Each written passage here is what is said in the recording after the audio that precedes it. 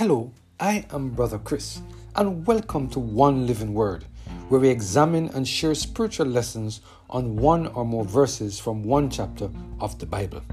Today we're focusing on the topic Faith is the Key, based on our reading of Romans chapter 9, verse 30 and 31. Let us hear what the Lord has to say in this passage of Scripture. What shall we say then? That the Gentiles which follow not after righteousness have attained to righteousness, even the righteousness which is of faith? But Israel, which followed after the law of righteousness, had not attained to the law of righteousness.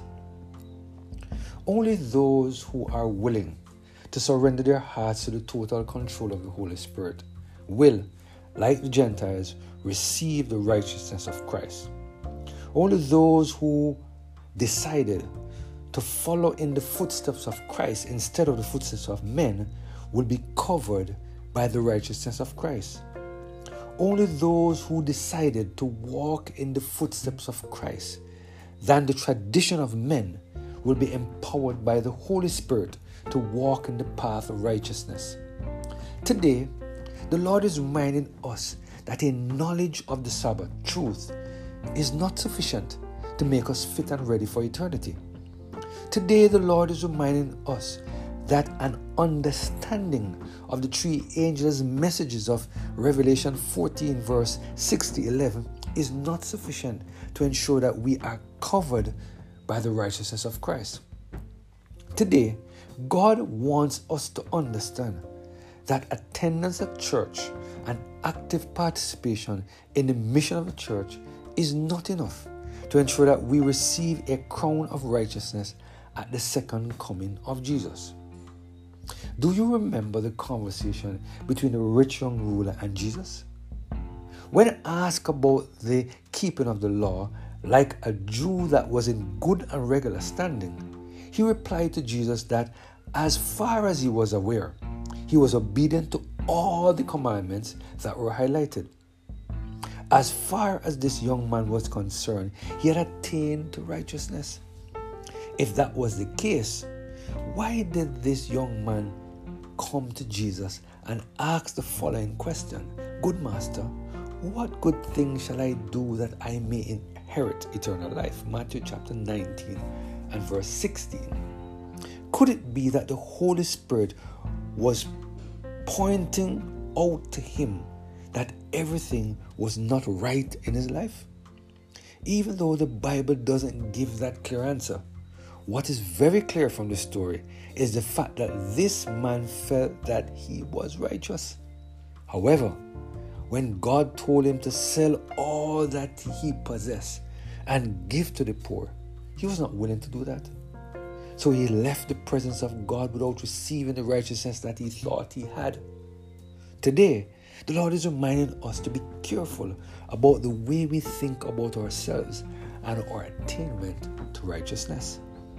The Apostle Paul in Romans chapter 9, verses 30 and 31 compare the righteousness of the Gentiles and the righteousness of the Jews. This is what he said. What shall we say then? That the Gentiles which follow not after righteousness have attained to righteousness, even the righteousness which is of faith? But Israel, which followed after the laws of righteousness, have not attained to the law of righteousness. Here Paul is outlining that although many people did not think that the Gentiles attained unto righteousness, that was not the case. In other words, we have to be careful how we think that because a person does not attend our church, that they are not righteous. At the same time, we have to be careful that we don't assess our state of righteousness based on the things that we are doing and our assessment of how obedient we are to the laws of God. Matthew Henry, in commenting on this passage of Scripture, said the following: concerning the Gentiles, observe 1. How they had been alienated from righteousness. They followed not after it. They knew not their guilt and misery, and therefore were not at all solicitous to procure the remedy. In their conversion, preventing grace was greatly magnified. God was fond of those that sought him not. There was nothing in them to dispose them for such a favor more than what free grace wrought in them. Thus, God delighted to dispense grace in the way of sovereignty and absolute dominion. Number 2, how they attain to righteousness notwithstanding.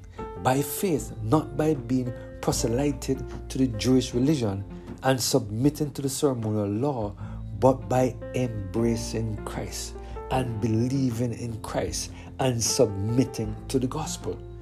They attain to that by the shortcut of believing sincerely in Christ, for which the Jews had been long in vain beaten around the bush. Concerning the Jews, how they missed their end. They followed after the law of righteousness, verse 31. They talked much of justification and holiness, seemed very ambitious of being the people of God and favorites of heaven, but they did not attain to it. That is, the greatest part of them did not. As many as stuck to their old Jewish principles and ceremonies and pursued a happiness in those observances, embracing the shadows, now that the substance was come, these fell short of acceptance with God, were not owned as his people, nor went their home justified. Today, God is reminding us that only faith in Christ will allow us to receive the righteousness of Christ in our lives. The same way that Abraham believed and it was accounted to him for righteousness, we too need to believe in the same way today. It is so interesting that God's chosen people, the Jews, missed the mark, while those who were not of the household of faith received the righteousness that Christ offered freely to all mankind. I pray that we, each of us, will continue to surrender our heart, our all, to the total control of the Holy Spirit, so that we can continue to experience the righteousness of Christ in our lives through faith. Let us pray. Heavenly Father, we thank you for this powerful message again today that reminds us faith is the key. Faith in Jesus Christ and the righteousness that he offers to us freely. Thank you, Lord, for your offering. Help us to accept now, we pray, through Jesus Christ our Lord. Amen. Have a blessed and Holy Spirit-filled day.